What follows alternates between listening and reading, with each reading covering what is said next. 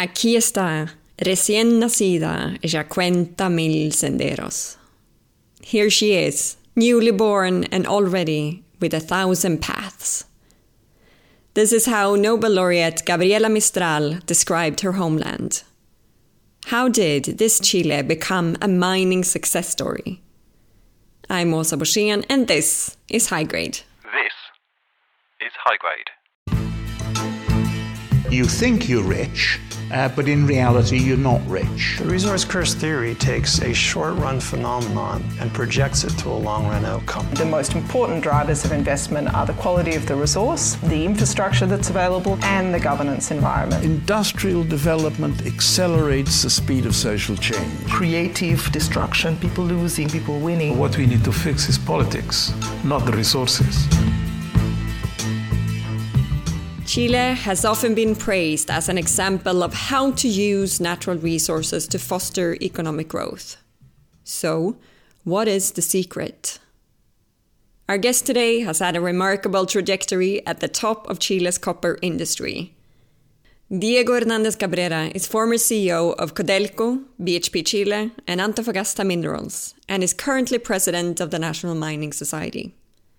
Diego is joining me today to explore the past and future of Chile's mining sector. Diego, welcome to the Natural Resources Podcast. Thank you, Hassan. You have a long and distinguished career in mining. What have been the most notable changes in the industry since your early days? Well, many changes on all these years. The scale of the mining industry increased a lot. Same kind of equipment, but bigger and bigger capacities. That's one big change. The other one is that usually mines are in remote places. We used to have two stakeholders only, the company and the authority. Now we are in a world of multiple stakeholders, and we had to learn to live with that. Much more integrated to the local economies than what we used to be. And let's then move on and look at Chile and the success story that is. Starting in the 70s, Chile's gone through a process of mineral development that has seen the country become the top global copper producer. In your view, what has been the secret of that success? Well, in the 20th century, we had 3 mines and 1 project that were quite important, run by American companies. And these mines were nationalized in 1971. And is when Codelco, the state company, was created and, of course, was in charge to run these 4 mines. After that, we didn't see too much foreign investment in Chile for a while. And then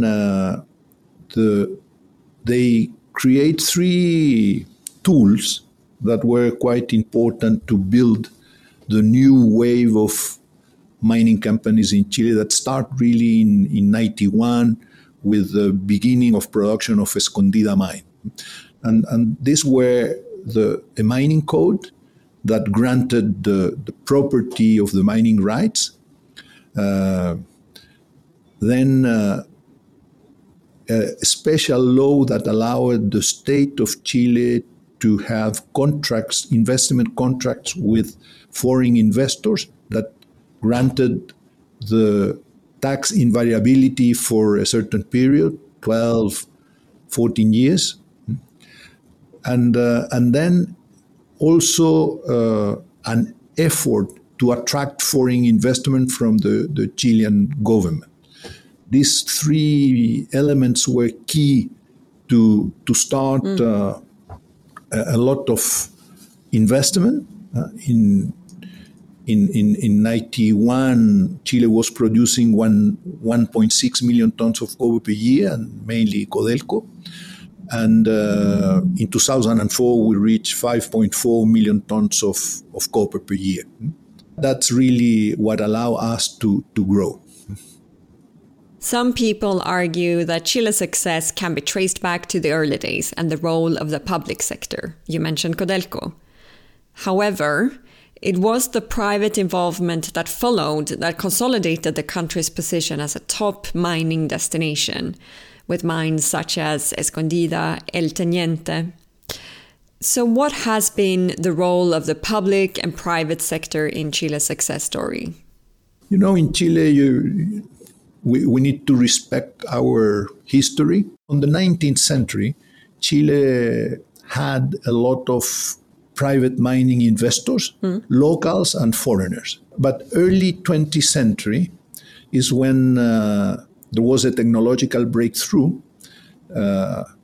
created in the States, in USA, that was the development of grinding and flotation, the flotation process that allowed to mine the porphyry coppers that before that they were not economic. They developed these 4 mines in Chile, starting with El Teniente in 1910, and then Chuquicamata, and on the 30s, Salvador, and Potrerillos, and finally Andina. And as a result of that, the local investors could not participate on that because they didn't have the capex, they didn't have the technology. The only expectation of the country vis-a-vis these enclaves were taxes and foreign currency. And that create kind of belief that mining meant taxes. Then in 71, the mines were nationalized. The same happened in other countries, in DRC, in Congo at the time, in Zambia, and in Peru. And in Chile, they created Codelco, and the state took over that company. And we were successful because we have the engineers at the time that could take over that, and it worked well. In the other countries, it didn't work as well. And then it was quite tough to attract again foreign investors. But the fact that we have a state company that today produces around 30% of Chilean copper satisfy the idea of the people that believe that mining companies should be in hand of the state. And at the same time, the 70% that it's produced by private companies, international and some local, satisfy the other side. I think that also these 3 segments, state investment, local private investment, and foreign private investment, allowed us to capture a lot of synergies. Each side brought something to the party. Codelco had experienced workers. They contribute a lot on marketing of concentrates and copper cathodes. The foreign companies, of course, they brought technology, they brought know-how, they brought also some working practices like safety. They put a lot of money on exploration and found newer bodies. And then Codelco took advantage of that also, the technology and the new ideas. And the local private investors, well, they are present in the small miners that produce around 1% of the Chilean copper, the medium-sized miners that produce around 4%. And the balance, 30% is Codelco, and the balance is the big mining companies, including a Chilean one that is Antofagasta PLC. And alongside 50 years of geological success, Chile has outperformed its peers in economic growth. The country is often praised as a good example of how to use natural resources to underpin development. How did such a renowned institutional governance materialize? I think that the basis is what I mentioned, a good mining code, non-discrimination between foreign investment, state investment, and local investment. Chile is a small country. For us, it has been very important to be more global. and globalization helped us to develop the country. On the last 10 years, mining counts for around 14% of GDP in average. But if you consider the money that it's recirculated in the country in salaries and services and others, probably we can conclude that mining count for around 20% of GDP. Then the country should have been much different without mining. But still, it's difficult for people to understand. And now we are going through a difficult period that eventually could put in jeopardy all what we have built. And we will come back to that. But it is an interesting question what the perception of the industry is. It's so important to the economy, but is it a liked industry? I think that what we say, perhaps to justify ourselves, is that we are not good communicators. In our business, we produce commodities, then we don't need to have to do a lot of things to convince our clients. You produce and automatically you can sell it. The other point is that, of course, in the past, mining had a lot of environmental liabilities. All these investments done in Chile since the late 80s until now has been done according to the best environmental practice worldwide at the time. Then now we're in a much better shape. But still we carry a kind of stigma that we destroy nature and so on. And Chile has also achieved a relatively high levels of economic diversification. Was this policy induced or did it just happen? The policy, in very general terms, has been that we should develop the economy in sectors where we have competitive advantages. And of course, mining is one, forestry, wines, fruit. And that's something that has worked quite well. Some people don't like that because they say we depend too much on exports. But certainly to build a big industrial park here, like car manufacturers or anything like that, doesn't make sense because we have a very small local market. How does mining interact with the rest of the economy? Or in other words, has mining been a catalyst of non-mining development? Certainly, because that's one of the difficult things to explain. Because if we go back to last century when we had these four mines, copper mines, they were enclaves and not very related to local economy for obvious reasons, because at the time the country didn't have too many things to offer to those mines in terms of technology, service companies, and so on and so forth. And now it's completely different. The mining industry in Chile is totally integrated to local economy. For instance, we can produce our own engineers that are world-class. They could work in any other country in similar positions.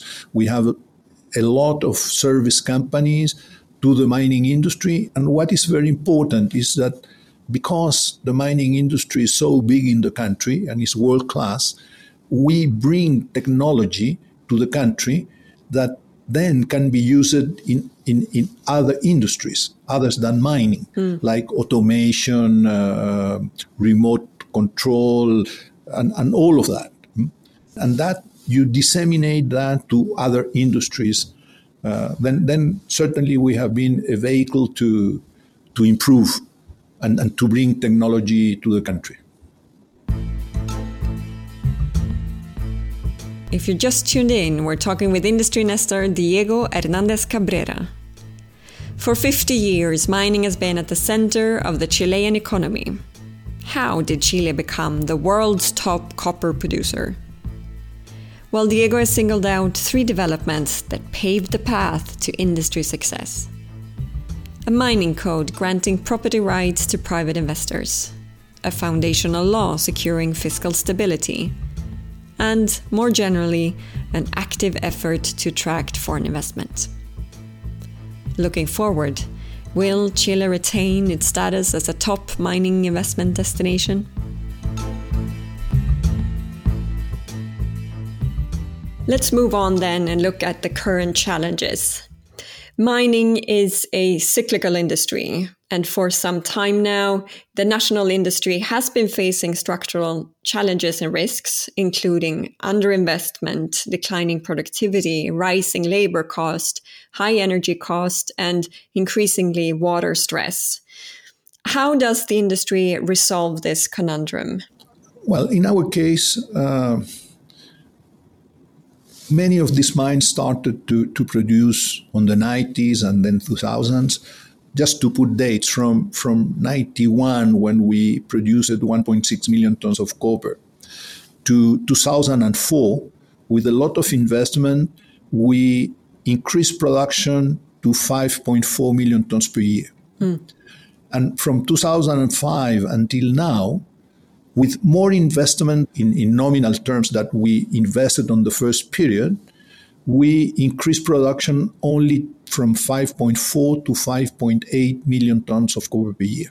And the reason is that in porphyry coppers, you have the best grades on the top of the ore bodies. Then when you mine, you go from secondary sulfides to primary sulfides and so on, and the grade decreases. In 2008, 2009, the average grade was 1%. Today is 0.67% in average. Then for us, it's very important to improve our productivity, to have our industry is still competitive worldwide. And the only way to do that is incorporating innovation and technology, automation and many other things. In Chile, on the big mines, local miners, the operators, they have similar salaries than what you can find in the States, Australia, or Canada in similar positions. But our productivity is close to half of the productivity on those three other countries. Then we have a problem there that we need to solve. And the pandemic forced us to adopt more innovation. For instance, many mines used to have automatic control in their plants. And with the pandemic, we were forced to do it. Then it has been quite important, this pandemic in a way, and the authority also were much open to allow that, for instance, in terms of working schedules, the rosters and so on, in a way that we could organize us and the mining industry in Chile was successful in keeping production at the same pace, irrespective of the pandemic. Talk to me about water. This is another big challenge for the industry. How do you mine successfully with mounting water stress? Chile will be and is being affected a lot by climate change. Then we have problems now of water. We have gone through a long period of drought. And as a result of that, we have had a lot of pressure on the past to reduce our water consumption. In total, in Chile, mining industry today, we consume less than 4%, probably around 3.2% of the water that is consumed in the country. What we have done is, in areas in northern Chile where is a desert, we were forced to start desalinating water from the sea and pump that to some of the companies because there is no more underground water available. I would say that in general, mining industry in Chile has invested a lot on that and is less and less dependent of continental water for an additional cost and an additional investment. But that's the solution that we have chosen, and I would say that is the trend for the future. The widespread social unrest of 2019 has left a deep mark in the Chilean society. How do you read these events? What is it fundamentally about? It's very unexpected. There is a lot of reasons for that. Some probably some social inequality. We build an emerging middle class. When you are there, you have more expectations. And these expectations, probably the country didn't manage that the way we should have managed. And it creates some unsatisfaction. And that was part of the unrest. Many other reasons. One, for instance, is that the number of people going to university grew a lot. Then you create a lot of expectation because, of course, education is in Chile is considered as the main tool for social mobility. And after all that effort, you have a graduate in your family for the first time in your family, and finally he cannot find a better job than his parents. Finally, politicians decide to have a new constitution. And will the constitutional changes impact the mining industry, do you think? Could be, but hope not. And it's very difficult to say, look, in mining, don't change anything, because people want to change everything. Then it's very difficult to defend the status quo. But I would say that it's very important, the mining code and some characteristics of the mining codes that should be kept in a way that a long-term investor like you have in mining. On the other hand, I think that one of the main, very important things post-pandemic, hopefully starting next year, is the economic recovery of the country, like many other countries, and of course we need investment for that, and mining investment could be really very important on that economic recovery. Speaking of change, Chile has long been praised for the stability of its investment terms, which has made it a most desirable investment destination, as we've talked about. But today, the country is flirting with changes to its mineral tax structure. Why is that? That is explained on the 20th century. The only expectation that people had and politicians had vis-a-vis mining, foreign investments, was taxes. And they don't see that today the mining industry is so integrated to the local economy that even if you have a mining company that is not paying little taxes because they are not doing well, because, for instance, it's a mature mine, they are at the end of the life of the mine and grades are low and so on. If you put an ad valorem royalty, you will take them out of business. For a lot of people, it's very difficult to understand all these conditions. And some politicians believe that because in Chile we have a royalty, but it's a royalty on the operating margin. It's not a royalty on ad valorem. Then some people, because of dogma, they believe that it should be ad valorem. We are going through that discussion, and it's difficult to predict what will happen with this new royalty. Final question. Are you fundamentally optimistic or pessimistic about the future of Chile's mining industry? Well, when you work on mining, and I've worked on mining all my life, you have a bias. You need to be optimistic. Yeah. Diego, thank you so much. It's been a pleasure. Thank you. Thank you, Hasa, for the opportunity. And thank you for joining High Grade and these Natural Resources podcasts. It's been a pleasure to talk with Diego to explore the fortunes and misfortunes of Chile's mighty mining sector. A key takeaway for me: past success has not been down to the state or to the private sector, but rather to the active synergies between them. The industry is now at a crossroad, and the Chilean society has made it clear that it expects to see more tangible benefits from it. Will it succeed? I would expect so, but only time will tell. As always, thank you to our sponsors, the German Federal Ministry for Economic Cooperation and Development through BGR. Make sure to subscribe to our channel on whichever podcast platform you are using. Until next time, so long.